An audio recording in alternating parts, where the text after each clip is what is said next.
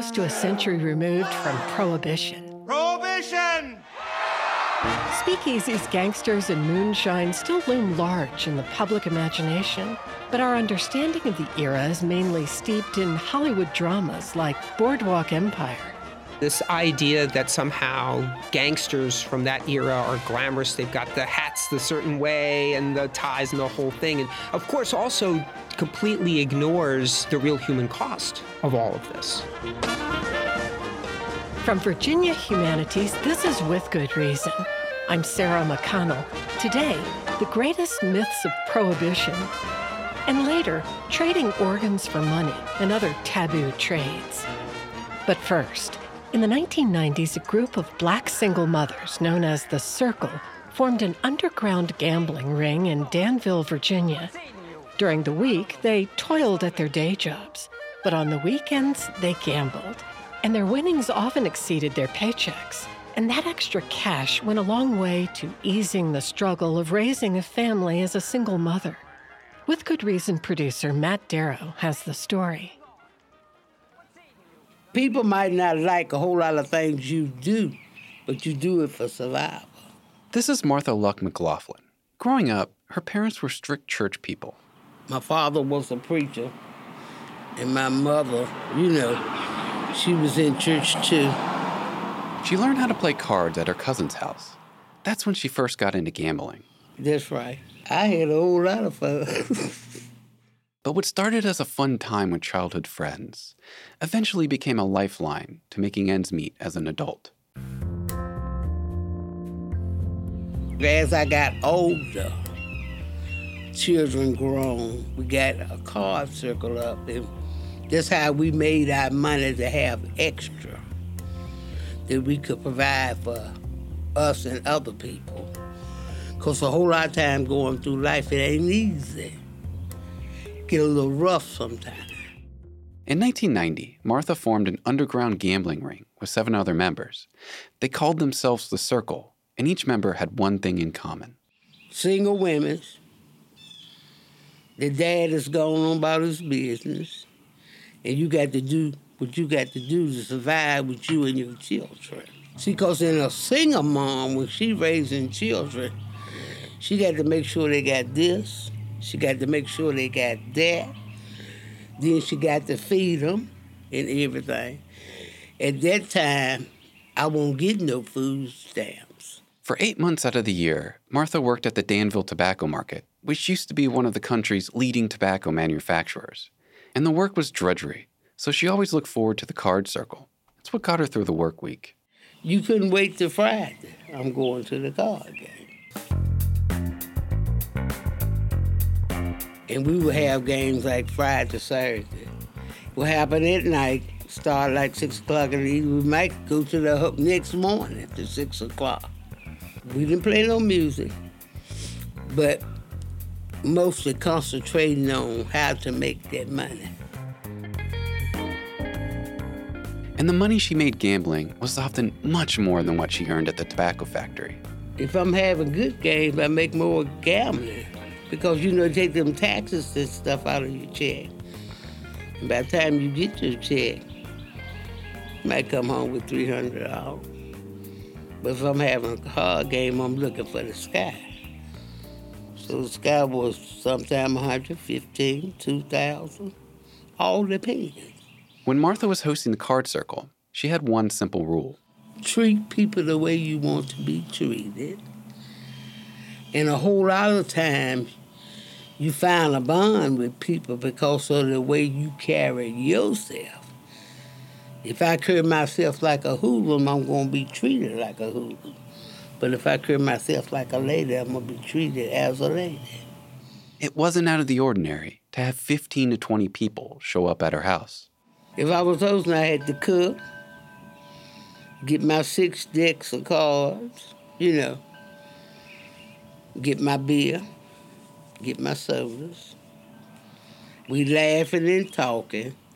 You can't get but so loud because people are concentrating on their cards. So therefore, we enjoyed each other. The members of the circle all took turns with hosting duties and shared a joint bank account of gambling winnings. Sometimes they use that money to go on trips together, and sometimes they use it to pay bills and put food on the table. And at the end of the year, we used to split that money, among each other, so we'll have. In Virginia, the gambling laws are a bit murky. It's not necessarily illegal to have a poker night with friends, but it is against the law for an operator to take a cut of the money, or if the gambling regularly occurs at someone's private residence. This meant that the circle was technically illegal, so they took pains to keep the whole operation under wraps for a little over a decade. I said I trust them, but I still watch certain people. But they won't gonna tell nothing no way, because they wanted that money too. The police never got, come in our house or nothing. But I imagine folks was talking. But as long as you're not disturbing nobody gonna bother you nowhere. Now in her 70s, Martha's children are all grown up, and she hasn't picked up a deck of cards in years. People got to realize it's a stopping point to everything you go to do. So why should I play cards now? Because I ain't got to feed nobody but me. And if I feed somebody else, it's out the kindness of my heart. I might say, I cooked this, I cooked that, y'all come on and get some. So I don't have no use for cards now. For With Good Reason, I'm Matt Dara.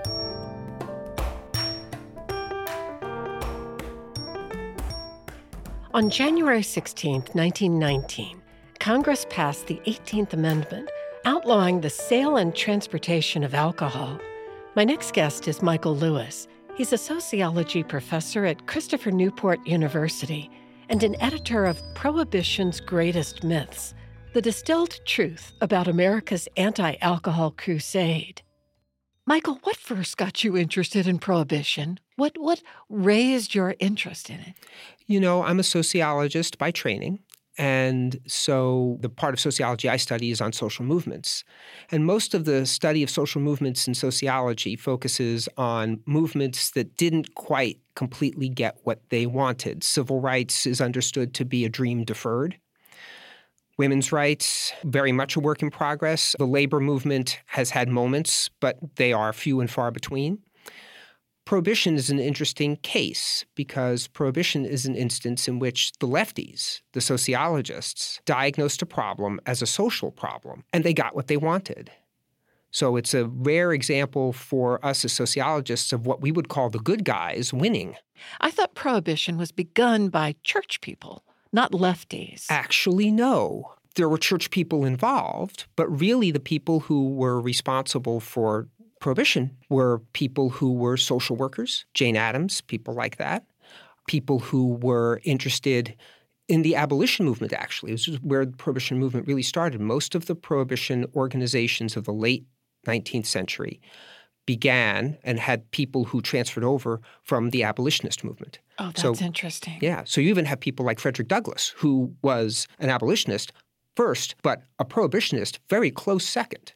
And what was Frederick Douglass's greatest argument? Why was he so much of a prohibitionist? He understood, as most of the prohibitionists did, alcohol to be the enslavement of the soul, of the mind, of the body, of our democracy, of women's ability to care for their families, of workers' rights in all sorts of ways. Early prohibitionists used the language of slavery very directly and very intentionally. They understood this to be a parallel instance. You are editor of a recent book on the greatest myths of prohibition. Are people's understandings of prohibition totally off? Totally no, but a lot off.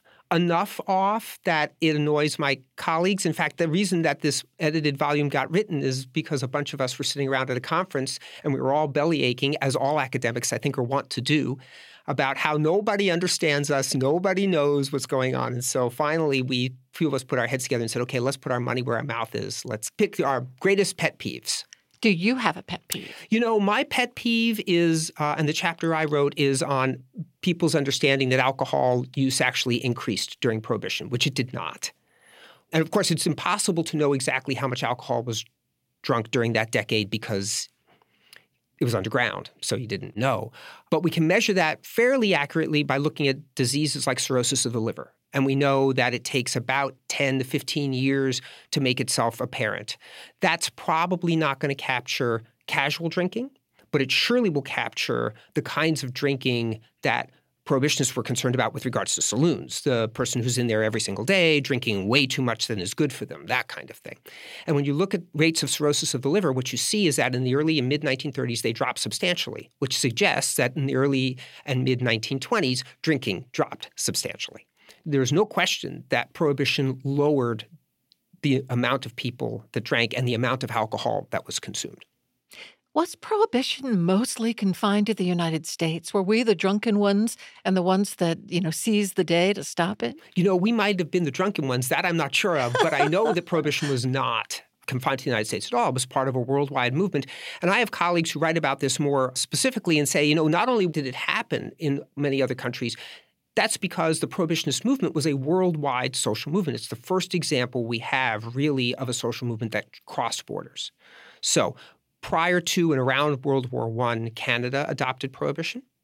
The Scandinavian countries did. Soviet Russia did for a time. And the Tsar before that. All Muslim countries have been prohibitionists for quite some time and continue to be so in a lot of ways for very religious reasons. Was America sort of leading the way, leading the conversation? Not really. We were behind. We were part of it, but we were in no way ahead of it. Canada adopted prohibition earlier because it got into World War I earlier. So did many of the Scandinavian countries for the same reason. So did the Tsarist Russian regime for the same reason. They thought a sober army is a better army. I don't know if that's true, but the logic is certainly there. We didn't get into World War I until a lot later, right? So when we got into World War I, President Wilson at the time issued a ban on alcohol, which was our first foray into that. We didn't actually pass the law until a couple of years later after World War I had ended. We not only passed a law, we passed a constitutional amendment. Right. And the simplest part of the language of that amendment said what? Said, from this point on, alcohol is banned. But it took the actual law, the Volstead Act, which was passed a year later by Congress, which was just a law, that had to define what alcohol was. And they defined it much more tightly than I think a lot of people who voted for it thought they would. They thought, okay, something maybe 10% liquor, something like that. It went all the way down to like 1%. And I'm sure some people at the time gasped because they were like, oh, wait a second now. That's a lot more serious than what we thought we were going to get. And could you be arrested for drinking? There were public drunkenness laws on the books, so of course you could. But the law itself actually was interested in banning the manufacture, transportation, and sale, which again points back to the prohibitionist real aim, which is how do we get rid of the liquor trust? How do we stop that business model of unfettered alcohol sales to everybody? It's so interesting that not only was there a constitutional amendment to pass prohibition, it took one to get rid of it. And this was just 13 years later. Yeah, 13 years later. And what's interesting is that at that point, there was almost as many people against federal prohibition as there was for federal prohibition 13 years earlier. But you have to remember, too, that repealing federal prohibition didn't necessarily eliminate prohibition laws in any given state. Virginia, where we sit now, was still dry, even though they repealed federal prohibition. What happened in those 13 years to flip it?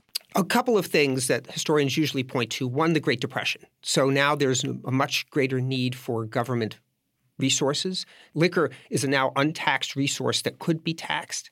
So people started to make that kind of argument. Well, we got a lot of poor people out there now. We got more people on the relief rolls than ever before. FDR wants to do a bunch of big government expenditures, and all of that's going to require money from somewhere. So that felt like an untapped resource. But the other thing is there was two groups of people, organizations, that were just as good at campaigning against prohibition as folks earlier had been in campaigning for it. What else has emerged in your book as either myths about prohibition or things that would surprise us? One thing that would probably surprise a lot of folks is most folks would think that prohibition increased organized crime, which it did a little bit, but organized crime was already there.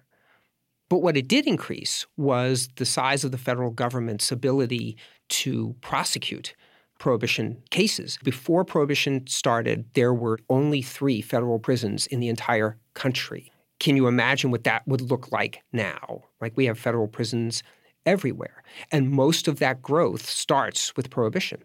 because it's the first time that the feds are really getting into trying to do something about a particular law that way. But it meant that we had created a law, then criminalized an activity, and then built federal prisons in order to house all the people that were now criminals. Right. We built federal prisons. We also built better federal police forces. I mean, the FBI became much, much stronger during the 1920s and became very popular as an avenue for young people to go into jobs with, in part because of that propaganda that went along with that. Do you think culturally, through movies, television programs, and other ways that we are influenced about history, that the public understanding of Prohibition has changed over the decades? I think so a little bit. Certainly, we are now much more awash in those kinds of things. Boardwalk Empire is the most recent one that I can think of. But they're all sort of always out there, and this idea that somehow gangsters from that era are glamorous. They've got the hats the certain way and the ties and the whole thing. And of course, also completely ignores the real human cost of all of this. It just becomes a story that we tell about good guys and bad guys chasing each other down a street in Chicago somewhere without really thinking about what alcohol means in our lives now and the suffering that really still happens as a result of it. Has it opened your eyes? It has. I'm a lot more aware of how alcohol gets thought of. So, prior to Prohibition, they thought about folks who drank as sinners. And during Prohibition, they thought about them as enemies in some ways, enemies of the state. And then shortly after Prohibition, federal Prohibition ended, AA started. So now we're in a moment where alcoholism is understood as a disease, which changes how we think and the kind of compassion we can give for folks who are suffering. And I got to say, people who walk those steps and help other people to walk in those steps are engaged in wonderful, beautiful effort. Michael Lewis, thank you for talking with me. Thank you so much, Sarah. Michael Lewis is a sociology professor at Christopher Newport University and an editor of Prohibition's Greatest Myths, the distilled truth about America's anti-alcohol crusade.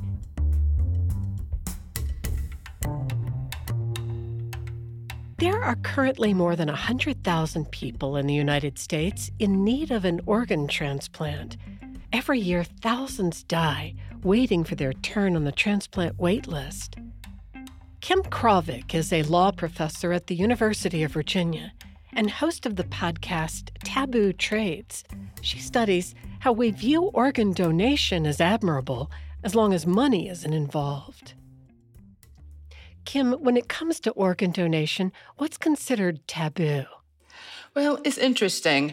I am particularly fascinated by activities and transactions that are not only are they not taboo, they are often applauded as being heroic, provided that they're done altruistically.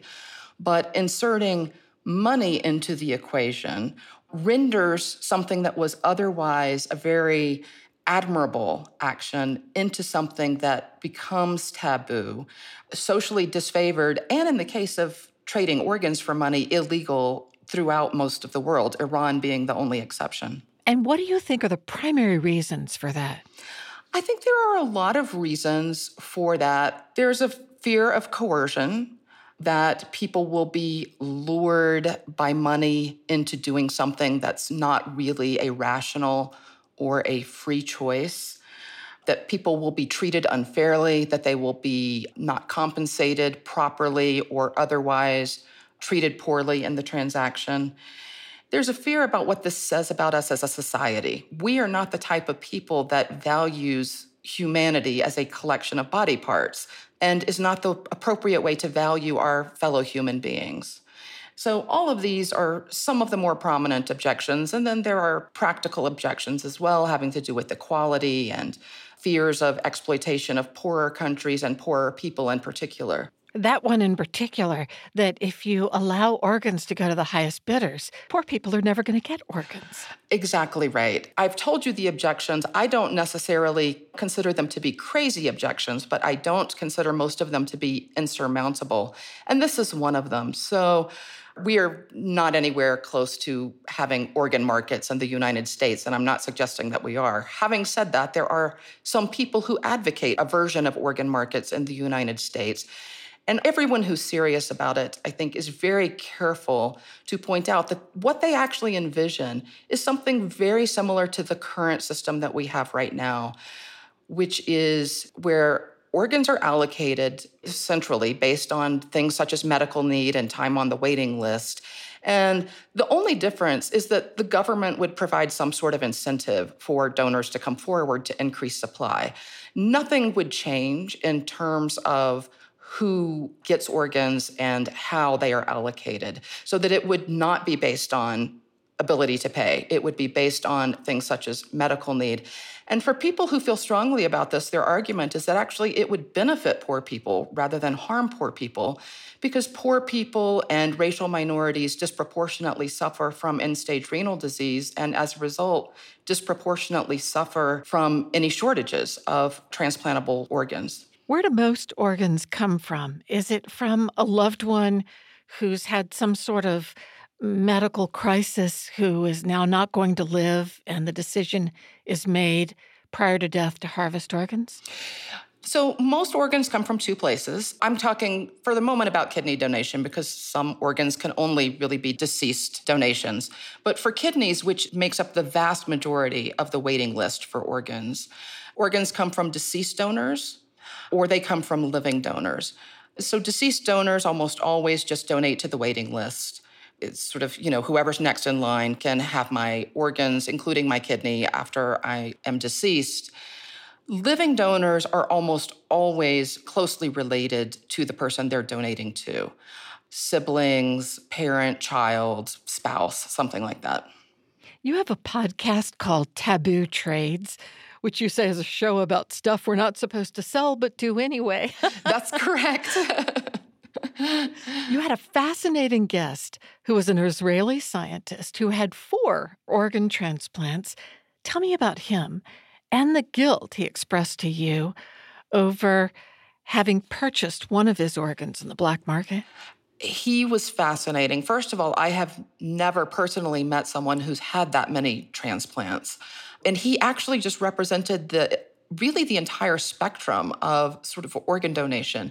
He received, I think, 1 donation from a family member, 1 from the wait list, 1 he purchased. This is something that I think will haunt him for the rest of his life. In some ways, he doesn't regret it. I think he had to do it to live. But he doesn't consider this to be, a high point in his life or something that he is proud of. I found it very interesting because, first of all, he did meet his donor that he purchased a kidney from and learned about him and attempted to keep in touch over the years. It changed the way he thought about kidney sellers. Though he does not support markets for organs, it nonetheless changed the way he thought about their motivations and their knowledge and their reasons for doing what they do. But nonetheless, he feels a lot of guilt about having done that, while I believe he, at the same time, said that he would do it again. He had no choice. How much did he pay? I think he said $100,000. That's a good amount to receive as a donor, certainly. That is right. And it was both his donor and his donor's brother. They were both kidney sellers. And the reason for doing it was to pay off some debts that their father had incurred. Ironically, those debts were to the Israeli government. And so they were engaging in this black market transaction in order to satisfy a government debt, which is sort of the icing on the cake, I think. You also study the egg and surrogacy markets. I do. How do those markets compare with the organ market? Well, that's a great question. Unlike the organ market, which you and I have just discussed, there is broad agreement on this repugnance and undesirability of a market there. There is vast, vast variation around the world in the approach to egg and sperm markets and commercial surrogacy. Throughout almost all of the United States, Louisiana, I believe, is the only outlier where egg and sperm markets are not permitted. So in the United States, these are really quite robust markets. Commercial surrogacy, the laws vary more across the states, but the United States is certainly a destination where some people come to in order to have surrogacy services.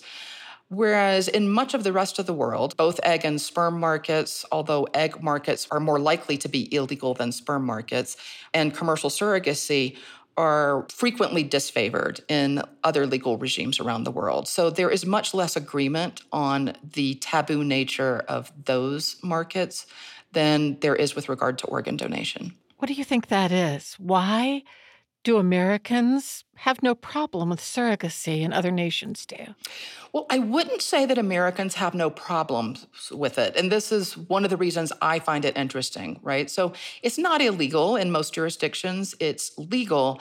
But having said that, you might not announce at the family Thanksgiving dinner that you just sold your eggs or that you're carrying someone else's baby, right? And so I do think that there remains, they're interesting. I think that there is a discomfort with those markets, while at the same time, there is a rhetoric around the market saying, yes, that people are giving the gift of life. They're helping someone else who is infertile. It's a wonderful thing to do.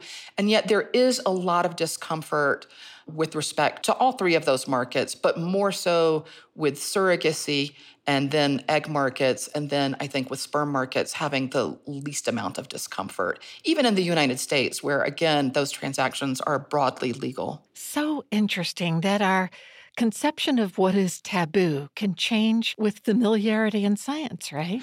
That's exactly right. And I think it's only natural that things that are new are initially thought to be problematic, right? Because by definition, these new types of transactions will, in fact, implicate ethical and legal and economic and all sorts of other issues that we might not have thought deeply about before because we had no reason to think deeply about them before. But it is also important to focus in as much as possible on what are the reasons for our objections to this. Not that it feels wrong or that it looks wrong or that it's new. I think that there is a tendency to go very quickly from this is new and disturbing and, I see these things wrong with it and therefore we should stamp it out without also going through the steps of saying, okay, what exactly is it that's problematic about this? And in what way is it different from the other types of contractual employment relationships that we permit and even encourage all the time? So true. This is interesting. Kim Krawiec, thank you for talking with me. Thank you so much. I've really enjoyed it. Kim Krawiec is a law professor at the University of Virginia and host of the podcast Taboo Trades.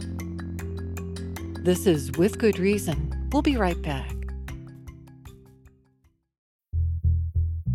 Welcome back to With Good Reason from Virginia Humanities.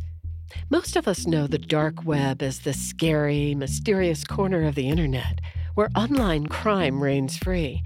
But my next guest says the dark web is actually more than just a hub of illegal activity. It can actually be used for good as well. Babur Kohi is a cybersecurity professor at Northern Virginia Community College. So I know we all have heard about the dark web, but how different is it really from the web we're familiar with? So just to give a foundation, there's only one internet. So surface web, you can simply open up a web browser as long as you have internet, type in the URL of your choice, some sort of address. It will take you directly to that. And for the dark web, since the attribution management is a bit different, how the networking is done, how the encryption is done, it may require specialized software for you to get to. Oh, really? It could be specialized software to get onto the dark web? Absolutely. Yeah. So that's one of the unique parts. That's why it's not readily accessible in a way. Just like you would go and search, say, Google, Yahoo, Bing, or one of your search engine sites. When you start thinking about like more of the deeper and darker corners of the web and how the networking is done, you would need specialized software, specialized in some cases hardware, and then just like back-end type of servers, basically data centers that are holding these special computers that the software is running for you to be able to enable to access those resources. So say I want to do it right now, and you would guide me. How would you get on?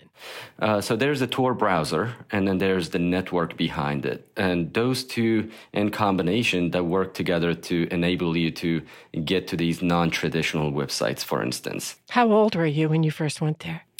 Oh my gosh. So about 7 years ago, give or take. And, at the beginning, I was super excited, very, very interested, still interested. And, it was just like a slower process also because, again, if you don't plan right, if you don't have good contingency planning, good intent, you could end up hurting yourself. And what I mean by that, emotionally mostly, because even though the dark web was made for good purposes to provide near anonymity and utmost privacy, as we call it within the wire, at the same time, there are a lot of people based on U.S. laws, they're criminals, right? And they're trying to hurt people, whether it's like malicious software or just saying things that we are not normally used to in daily lives. So give me a feeling for the kinds of things that would zing at me that I might perceive if I naively went on. Yeah, so you will see a lot of drugs, any type that you can find. A lot of guns, like weapons. If you're a criminal, you cannot go to the store and purchase one legally. So therefore, probably you're going to traverse the networks and try to get it within a hidden network and pay with cryptocurrency that's a little bit more difficult to trace. And at the height of COVID-19, first 6 months, people were offering clean blood. And then there's a lot of financial data also, personally identifiable data, a lot of different corporate data that's secret to them, that was intentionally or unintentionally taken from those corporations and people involved, and then put out for sale or auction or simply put free, depending on the motivation of the threat actor. Tell me how the dark web figured into an incident a few years back called the Big Colonial Pipeline Breach. This made the headlines a few years ago, and the dark web was involved. Can you simply explain what was going on there? Yeah, and at a really high level, quick summary, basically what happened was what I was talking about, like ransomware, taking data ransom and then asking for money. And obviously this is like highly confidential data from organizations, things that were inside the walls, inside the firewalls, but then they were exposed. Adversaries got in, locked up the data, and then asked for money to get that back. How dark web was used for that was, some communication purposes and also just to advertise that, hey, I have this specific sensitive data. Who wants to purchase it? So that's one instance. There was also the DC police also. Their databases were exposed. A lot of personally identifiable information from the police force and everyone else involved were taken. It was the same, very similar concept. And at the time, I was at the tail end of my research. And I'm lurking around certain sites, collecting data. And, it was easy for me to come up with the adversary's website. They were... they had the police data out there in different folders saying, here, this for free. Because what happened was within that adversary and the police department, they tried to negotiate. And some of the messages that were posted over their screenshots, they were talking. It's like a business deal. Say, imagine you are the police department and I'm the bad guy in this instance, just for example purposes. I'm asking you for $50. You're like, no, I cannot afford $50. How about I give you $20? And then I'm just like, no, 20 is not good enough. That's not enough profit. I might as well just give it out for free. And that's exactly what they did. These are some of the ones that make the news and media, but this type of stuff happens quite often.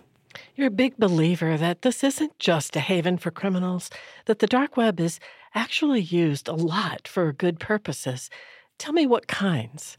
Absolutely. So that was the original intent when the U.S. Department of Defense funded this project back in the day. And it was to keep our people safe and provide them that safety and that security and privacy that was needed to communicate within the internet, or within the wires is what I call it. So many, many different great uses. Simply put, your privacy is important. And some people think that, I have privacy, but do we really? Say if we are just driving around on the street, there's so many different cameras. For the most part, we don't know who controls that. And it even gets even more difficult within the internet because you cannot really see the camera that may be watching you. You cannot really see all the different directions or routes that your messages, say if I'm messaging you on iMessage that goes from here to who knows whose server, in this case, they assume that it's Apple before it ends up to your phone. So if you're like doing communications or simply just browsing the web without, utmost censorship, trying to kind of stay under the radar, and something like a Tor network provides that opportunity for you. And I use it a whole lot for research to protect myself. I'm not really lying. I'm not really hiding from our government or a specific entity. What I'm trying to do is protect myself because I don't want to get harmed. And then a lot of good uses in terms of operations. Say you're operating at different countries, hostile countries. Hostile or not, do you have the right to that privacy? So it's important to take those steps to make sure that the means of communication that you have has security, has encryption. And then there are a lot of others, in terms of hacktivism and activism. There are many countries, we're really fortunate in the US, monitoring and surveillance is near non-existent. But, you can imagine what's happening around the globe. And there are many, many authoritarian countries and governments. They are constantly monitoring their people and everyone else that's going to come in and out of the country. So in those cases, instead of just being wide and open and using just like typical browsers, it may make sense to preserve your privacy and have some security and peace of mind by using the Tor network or Freenet or ZeroNet or the Invisible Internet projects for what's available for you. So many, many great use cases out there, and one size doesn't fit all, and you have to kind of understand what the intent is and what are you trying to protect. And based upon that, pick one of these networks or pick a communication medium that's not just wide in the open and use it. I know you think more people should be open to using the dark web to protect their privacy and anonymity, but don't you also imagine very few people would be capable of doing it well? Yeah, so that's where we come into play as academics. We need to do more to provide those learning opportunities for anyone that's interested. Traditionally, most conversation still is, say, I am at a conference, dark web comes up, and then it kind of begins and ends with Tor, because many people, even though they have been in the industry for multiple years, they don't have a really good understanding of the concepts. Because as academics, as industry, as government, we didn't do enough to educate. So therefore, college courses like what Nova Community College offers, it's an educational tool. In terms of advocacy, I do advocate for more privacy-providing technologies, because it's very important. It's important for us to preserve our privacy, and it's important the technologies that we use, we also understand how we are using it and what purpose it solves. But that doesn't necessarily mean advocating using the dark web capabilities. Going back to your question for average citizens, say like you and I think there's a lot of things we could do that doesn't necessarily require the dark web use or access. However, that would be much better than just the regular means of communication, whether it's voice, whether it's text message or email. So I would advocate for more awareness across the citizens and more discussions as such. I think that's very important for people to know exactly what it is and what good and bad it serves. Babur Kohi, thank you for talking with me on With Good Reason. You're welcome. Thank you. Babur Kohi is a cybersecurity professor at Northern Virginia Community College. My next guest studies what he calls the anti-Catholic underground. John Kneebone says there's a long history in the U.S. of the KKK and secret fraternal organizations preventing people of Catholic faith from holding office. John Kneebone is a professor emeritus of history at Virginia Commonwealth University. You could say the anti-Catholic underground stretches from the antebellum period before the Civil War, the era of the so-called know-nothings in politics who, if asked about their organization, always said, I know nothing. They promised to vote for no Catholics. There were riots against Catholic institutions, and it seemed to die down a bit thanks to the American Civil War, but then flourished again in the late 19th century thanks to immigration. This is largely a longstanding British-American cultural fear of Catholic tyranny going back to the English Reformation, and it's a specific fear in the late 19th century of the large number of immigrants, especially from Catholic countries like Ireland, Italy, Germany, France, Southern Europe, that seemed to be threatening to take over in politics, at least in cities. And the underground was organizations, many of them modeled on fraternal organizations with secret rituals, who did what they could, largely through attacking Catholic candidates for office, to prevent Catholics from holding public office and influencing public opinion.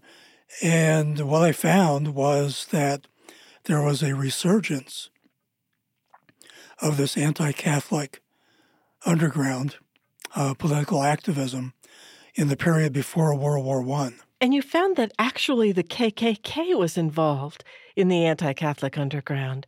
How so? I wouldn't have thought that. No, and the Klan, when you think of the Klan, and they probably in the beginning thought this way too, they were a white supremacist organization dedicated to purifying the nation. But World War I's push for 100% Americanism against internal enemies reinforced the Klan as a sort of American conformist organization. And across the country, people who organized to stop German disloyalty, people that were not willing to support Liberty Bond campaigns, and so on through vigilante violence, styled themselves as Ku Klux Klan. And the Klan tried to use that after World War I as a way of marketing itself to the nation.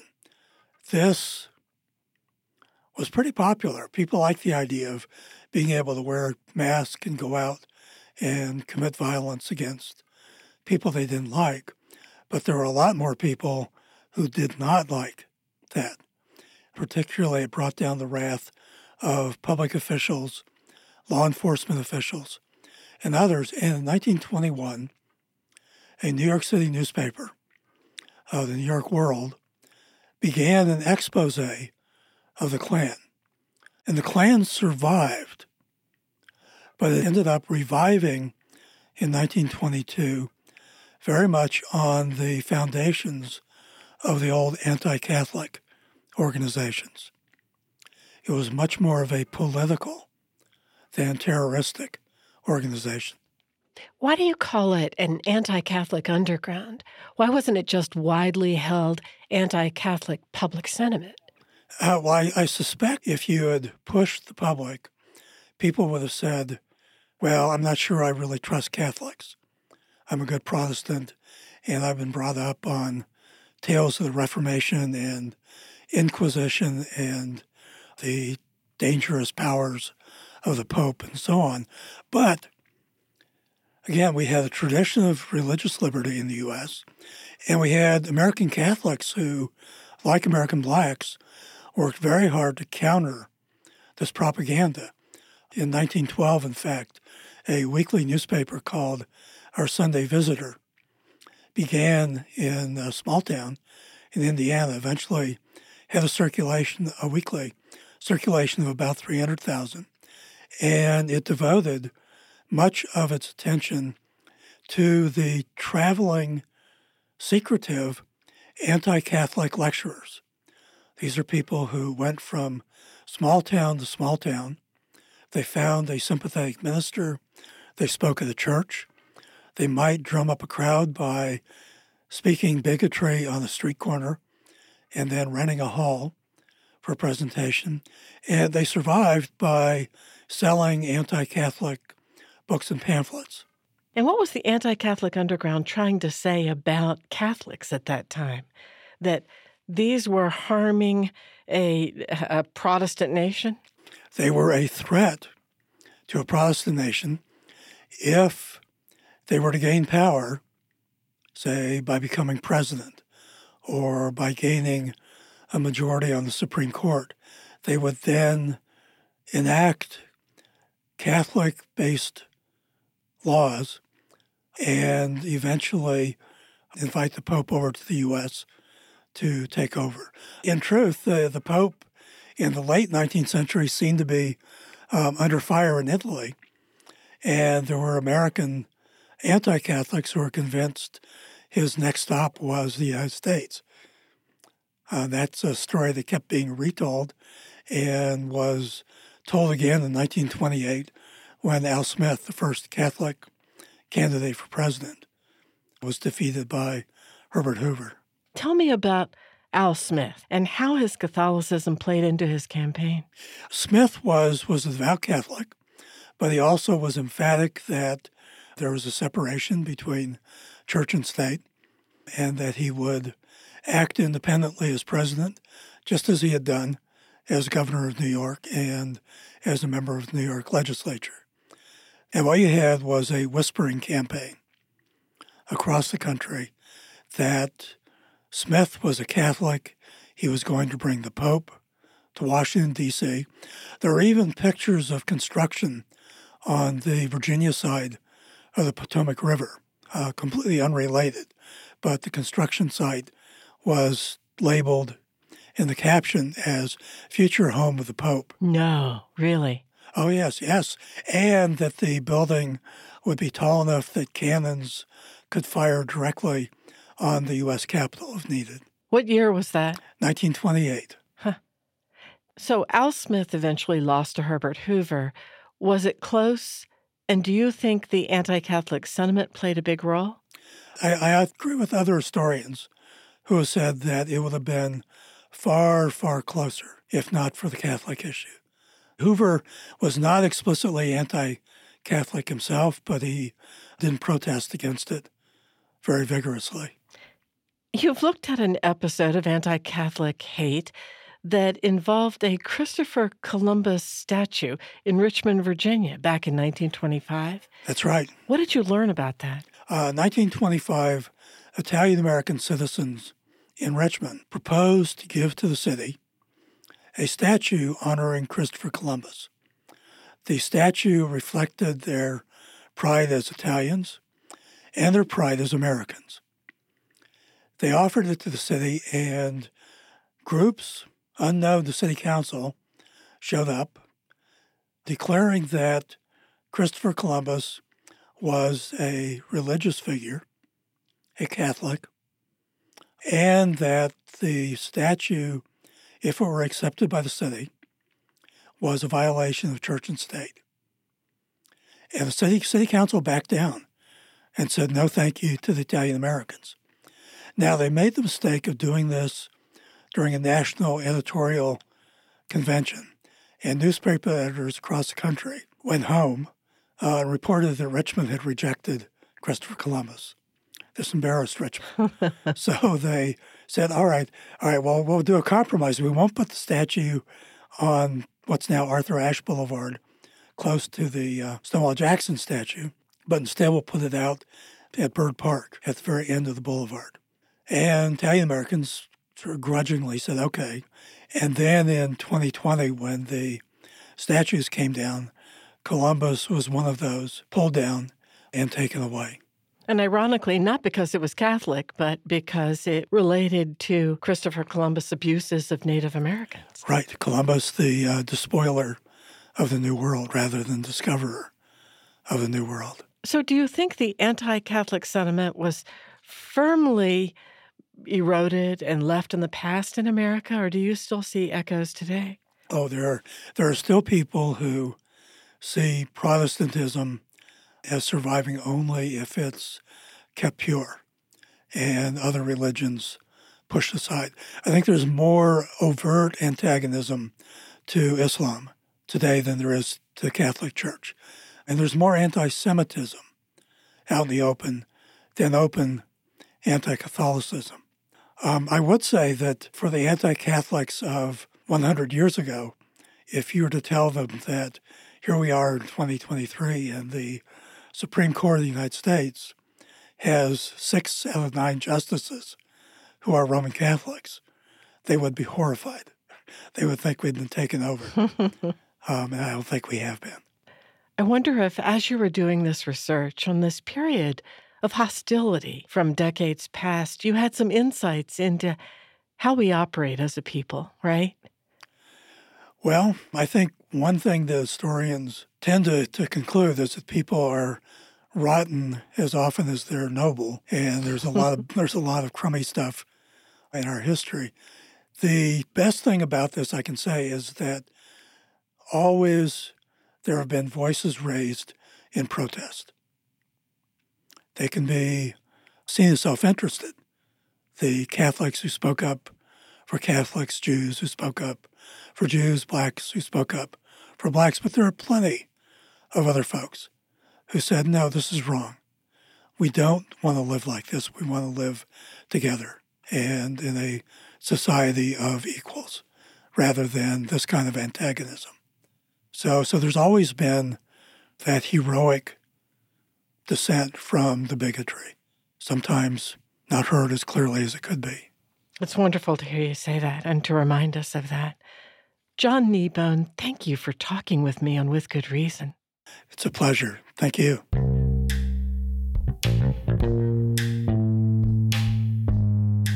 John Kneebone is a professor emeritus of history at Virginia Commonwealth University. With Good Reason is produced by Virginia Humanities, which acknowledges the Monacan Nation, the original people of the land and waters of our home in Charlottesville, Virginia. Our production team is Allison Quantz, Matt Darrow, Lauren Francis, and Jamal Milner. Aviva Costo and Liliana Bukowski are our interns. Special thanks to Carice Luck-Bremer of Danville and to Jenny Taylor for booking assistance. For the podcast, go to withgoodreasonradio.org. I'm Sarah McConnell. Thanks for listening.